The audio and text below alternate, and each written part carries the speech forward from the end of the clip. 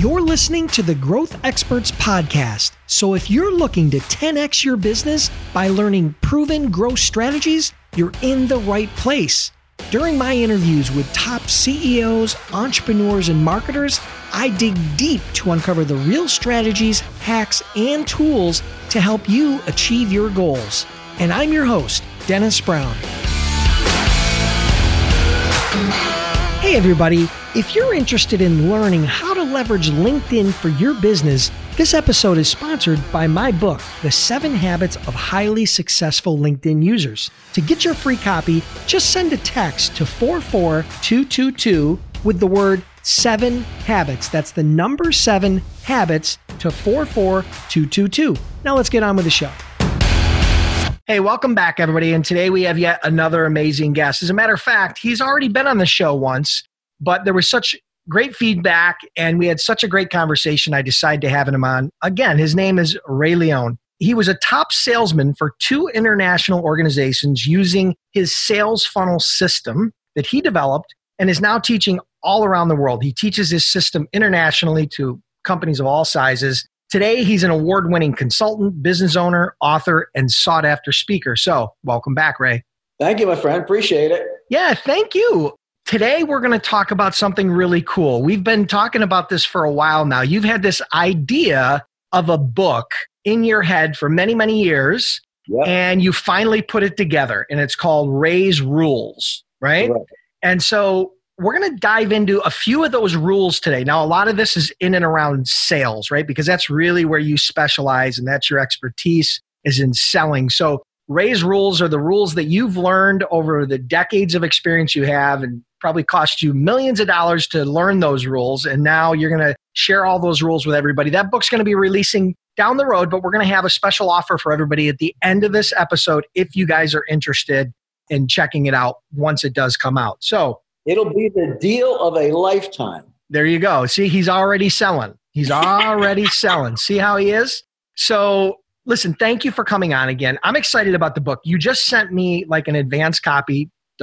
Nobody reach out to me because I'm not going to give it to you, but I'm going to review it. And we were talking about some of the rules, which was really, really interesting. There's like 75 rules or something like that? 75. And I'm already working on the next book because there's so many more rules. Yeah. 75 rules that you can apply to your business, to sales, to, just to business in general, right? Things that he's learned throughout his journey. And so we're going to try to get 3 of these rules in today. Summarize the rules that we're going to go over today. What was rule 29? What was that? That was the turtle? You can't cut off a turtle's head unless its neck is sticking out. All right. So that's rule number 29. Number 35, the witty. What was that? The witty is what made me a millionaire. Oh, love it. That's all you got to say there. So now you've hooked everybody. A multi-millionaire. And in fact, I just did a course in Canada this past week. And the one young lady already said, the witty is fantastic because she used it for the first time already this week. Love it. And then rule 24, which was, what was it? Landmines. Landmines. Man, I'm telling you, most people do not. I used to do a speech called Selling is War. Are you ready for the battle? I mean, you either win or you lose. There is no, trophy for second place. So you better be thinking of this as a war when you're going in to sell something. And landmines are a tremendous weapon that I would say at least 90% of salespeople don't know when they step on one and keep stepping on the same one over and over again because they don't understand how to recognize them when they've been set against you, and they don't know how to set them against their competition. And we're going to go over that. Love it. Okay, cool. So just so everybody knows, Ray's first time he was on the show was episode 39. So if you want to check that out, and in that episode, he talks about the easiest way to convert your audience into paying clients. And it's all about how to leverage speaking to grow your business. And he even talks about an example in that, which really blew my mind, where he did one speaking event in Charlotte that ultimately generated him over $10 million in business for his company over the years because of the relationships and that evolved from that one speaking event. So I would highly recommend you guys check out episode 39. But let's dive into today's episode. Well, so why don't we talk about rule 29, the turtle? Dive into that for us. Unpack that for us because I'm curious. Well, where I used it to the greatest effect, and I've used it many times since, but we're going to talk about Oracle in Puerto Rico. I was down there working with their Latin American division. And at that time, They had just been cited as the only company that had 17 levels of security. I mean, that's a phenomenal amount of security. We're talking a few years back. I said, and they would say to the customer, we have 17 levels of security. I said, that's too powerful of something just to throw it offhand like that. You have to say something like this. Is security important to you? Yes. And then the clients lean a little forward. How many levels of security would you need to really feel confident that you're protected? 4? Really? Is levels of security going to be one of the criteria that you use to choose the person that supplies your software? Yes. Boom. Now you say, we have 17 levels of security. Same point, but the impact is so phenomenal. Yeah, because because a lot of times what'll happen is salespeople will brush over those, right? They'll gloss right over it. It's like just another word coming out of their mouth. They don't stress the importance of it and they don't leverage it. Here, I got one more for you that'll really make the point. Compass, one of my largest clients, the largest food service company in the world. They have almost 700,000 employees worldwide, a huge corporation. Well, they bought Wolfgang Puck Catering when Wolfgang divested himself of his catering business to focus on his restaurants. And they would say, the sales guys would say, and by the way, ladies, I'm from New Jersey originally. Guys is a gender neutral term, please. All right, perfect. So they would say, we have Wolfgang Puck. Wait a minute. And they would just add that to their litany of great things that they do, but it didn't stand out. You got to get the turtle's neck to stick out. So here we go. Do you think Wolfgang Puck has a big ego? Yeah. You answer, Dennis. You think so? Sure. Of course. So now I want you to say now, do you think it was important to him that the company that he sold his catering business to would preserve the integrity of his name? Yes. So that would, other than just money, the criteria that he was going to choose the company had to be really a stellar reputation of a company to protect his. Otherwise, when you sell your name, that's very dangerous unless you're selling it to somebody that you're 100% confident. Yeah, you got to really trust. There's got to be a lot of trust there. So that's why he chose Compass. Got it. Yeah, and it's easy to gloss over those things where you don't emphasize the value. And again, it's a differentiator, right? It's a point of differentiation from anybody else that does that. Absolutely. Everybody listening to this thing should think about their own organization and what's the most powerful thing that they've got. And did they just mention it? Like if you're ISO certified and you're in your area and you're the only ISO certified competitor, do you make a big deal about it? So a lot of the companies I work with, they'll win an award for being the best employer in X or the best this or whatever it is. Well, whenever I see one of my clients do that, I go look at the criteria that were used for the selection. And when you look at the criteria, there's some pretty powerful things in those criteria that if you're selected the best employer in this industry, for instance, I had a lot of my clients that were selected that way. Well, what were the criteria for that? And then then it's just saying, oh, we were the best X or the best this. No, you say, criteria for this award was boom, boom, boom, boom, boom, boom, boom. And that's why our company won that award. So you get the turtle's neck sticking out to make more powerful. Because the reality today, the latest studies hot off the press, people are not willing to pay a premium for your service in your company in a B2B world unless there's a personal win in it for them and something dramatic. And if it's really a tight personal win, they're 8 times more likely to buy from you. But normally, if there's 3 major competitors, and most of us have 3 major competitors, the average buyer discerns no measurable difference. So if you've got 1 or 2 points that are really strong, you got to drive those babies home. Otherwise, it's always going to come down to price. It's funny when you mention that because when I had my B2B service company in and around logistics, we were fortunate enough to be a part of the Inc. 500, right? Which some people know about. It's where Inc. magazine ranks the fastest privately held companies in America. And we really use that as a huge differentiator. We would say something like, hey, have you ever heard of the Inc. 500? Well, here's what it is. And then they would say, oh, wow, that's amazing. And say, well, listen, what you have to understand is that out of millions of businesses, there was 500 companies that they ranked. and they rank them based on growth. Now, in order to grow a successful business, what does that require?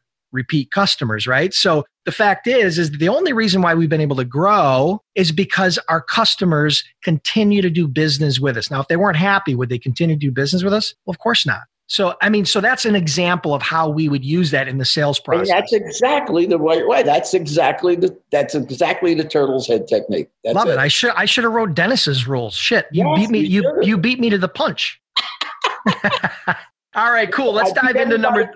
Listen, for everybody listening to this thing, I beat everybody to the punch on Sales Funnel. I trademarked that thing. I designed it almost 50 years ago. Now everybody on the planet has copied it, and they think that I stole it from somebody else because there's so many sales funnels out there. I've given up trying to fight them. I just call it now the most copied system in the world. Yeah, most people don't. A lot of people may not even understand that. The term sales funnel, Ray copyright. He has the copyright for that since when? When did you do that? What year? The trademark. Or trademark, not copyright. And you trademarked it when? How long ago? In 1988, but I 88. And I copyrighted it in the 70s. So he trademarked it 30 years ago. Yes. Okay, so just think about that, guys. The internet didn't even really exist back then for us as the way it is today. And he trademarked that. So that's a whole nother, I'm sure there's a whole nother story there. But let's dive into Rule 35, the witty, because I'm really curious about that one. I can't remember how I came up with this, but I found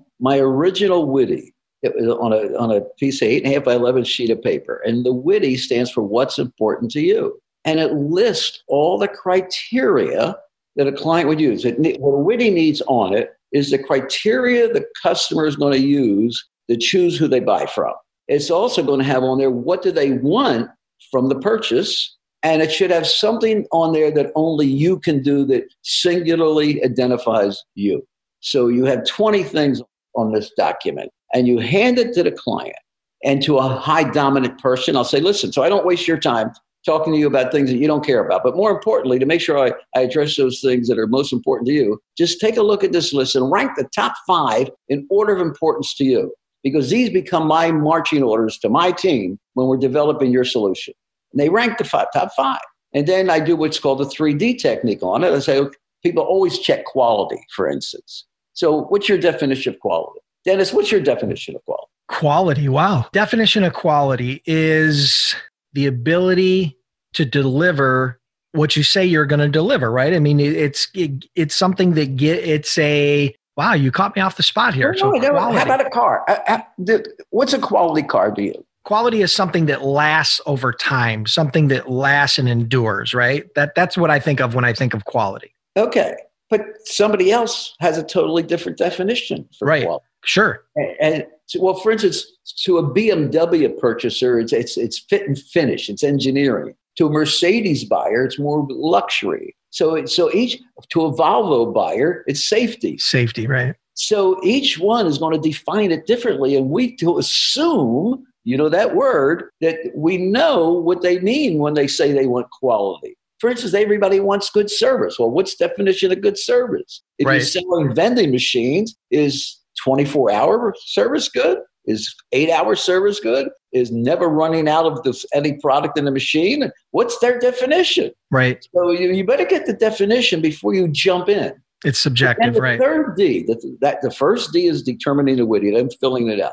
The second D is getting their definition. The third D is diagnosing the motivation for why they selected whatever it was that was number 1. And in the original book, the Sales Funnel book, the one I wrote years ago, when I was working with BMW, it was a good example. A woman comes in and says she wanted to buy BMW. We said, okay, well, what's your, we did the witty, and she said, quality was number 1. What's your definition of quality? And she said something really surprising for a BMW buyer. She said, because I want a car that handles well and is reliable. Well, that's a Volvo buyer, not a BMW buyer. And by the way, what the salespeople were proud of back then was that car could go 160 miles an hour. Performance, right. So remember now, the first D was quality. We got her definition. Then we said, well, why is that so important? It's so important to everybody, but why did you rank that number 1? And she said, because a few months ago, my teenage son got into an accident. And I think that if he had a car that handled well, he might have been able to avoid the accident. Bingo. The dominant buying motive is love of son or fear of loss. Now you've hit an emotion that connects. Don't ask people to buy your product. You ask them to fulfill their dominant buying motive. So in the closing sequence, we didn't say the car goes 160 miles an hour. Right. That was not what you wanted to say at that point. So what you say, and you don't say, here, buy the car. No, that's where so many salespeople get it wrong. You're selling why are they buying this, whatever it is for her, so that the next time the phone rings on a Saturday night that every parent fears, and you pick it up and the son just says, hi, Mom, I'll be home in about 30 minutes, just letting you know I'll be coming a little late, because you know they was in a car that was reliable and handled well. People will move heaven and earth to get to their dominant buying motive. Love it. So you connected that you asked the right questions and you connected the dots. And how many people that buy from us? This is probably a different rule, but when people are buying B2B and we get a price objection, it's not about the price because it's not their money. Nobody that works for a company, if you're listening to this and you work for an organization, you don't give a damn about how much that building costs, what the rent is on that building or training. You don't, because it's not your money. But if you're making the decision, you care about how that decision will look to your boss. That's right. So when you understand that, then when you're asking them to buy whatever it is that you're selling, you want to link it to that person's career if you can. By making this correct decision, it will improve your corporation by this, and your name is going to be attached to that success. So Love it. Love it. All right, so that was number 35. No, we're not even done yet on that. Okay, good. The Witty is so freaking powerful. So when I was in the swimming pool business, I won 27 international swimming pool design awards. I remember talking about that. But on my Witty, I put guidance from an award-winning designer. Guess what? I was the only one. So if they check that, guess what? Because here's what I'm going to do. After I look at these 5, I'm going to say, if I can provide a solution that meets all these criteria to your satisfaction, not mine, will I be your supplier or your pool builder or whatever it is? And there's only 3 answers, yes, no, or maybe. 1/3 of the time, by the way, the answer is yes. But I want you to understand where this Witty comes out. It comes out in the beginning. In the first 10 minutes, you haven't opened your briefcase. You haven't shown them anything you're selling. You haven't shown them the price of it. You just ask, what do they want? If you can deliver what they want, will they buy it from you? I mean, doesn't that make sense? Makes total sense. Ask for the order before you present. Every salesperson, not every salesperson, 95% of salespeople don't ask for the order till after they present their solution. Well, the perfect sales presentation is the one that eliminates the objection during the presentation. Well, if you don't know what it is until after you present it, you're doing this backwards. You have to ask for the order up front to find out what the objection is going to be. So 1/3 of the time, the people say yes. They're your first call closes. Hey, yeah, you give me these 5 things that I want, you got it.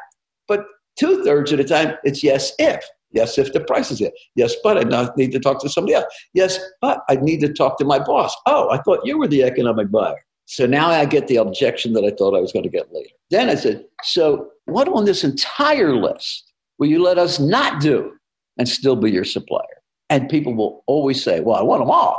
So if somebody can't do all of them, then you won't buy. You got it? So I'm the only one. Yeah, you're eliminating the competition. Yeah, but I had like 5 things on there. Right. For instance, back in the day, Anthony Pools was on the New York Stock Exchange. They owned Shakespeare Fishing Tackle. They were huge. And they manufactured all of their own equipment. I also had on there one manufacturer of all equipment.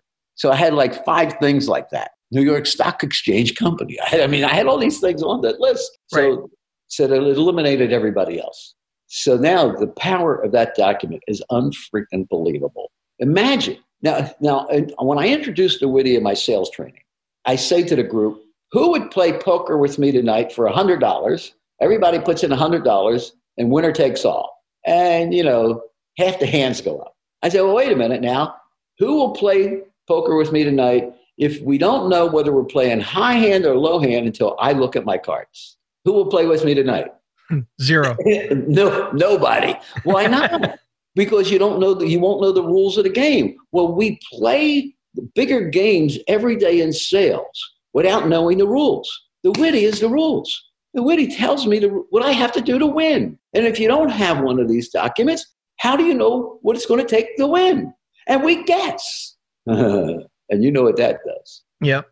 the witty is so unbelievably powerful. I just can't explain it to you. No, I love it. I love that. I'm really excited to just dive in and read the book, especially after hearing it here. I definitely am going to open this up and print out some of these pages. Let's share this.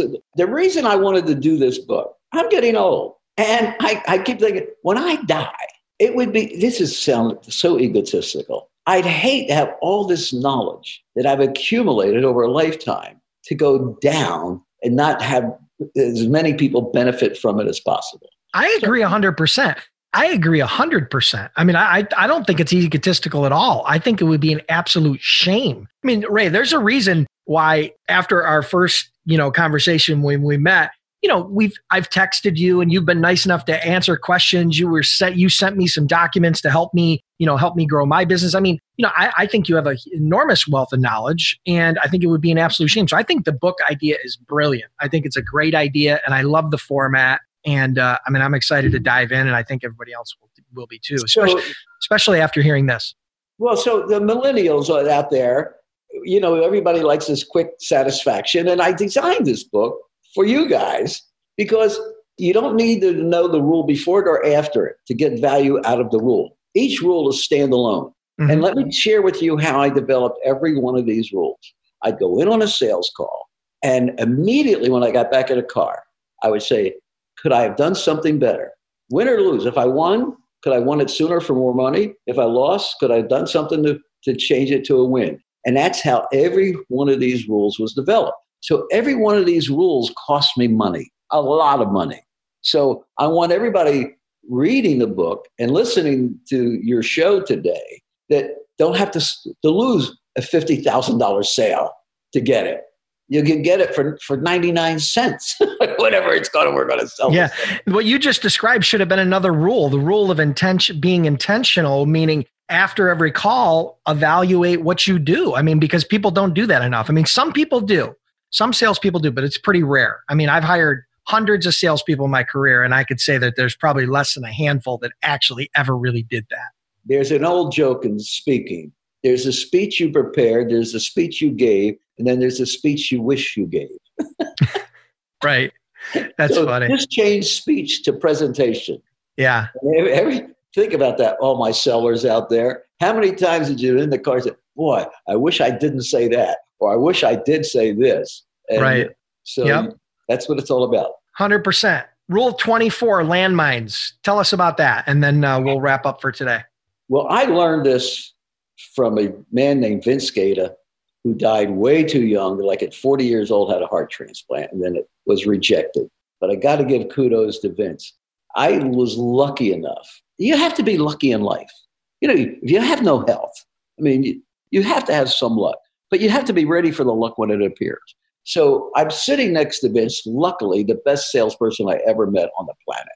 And go back to 1976.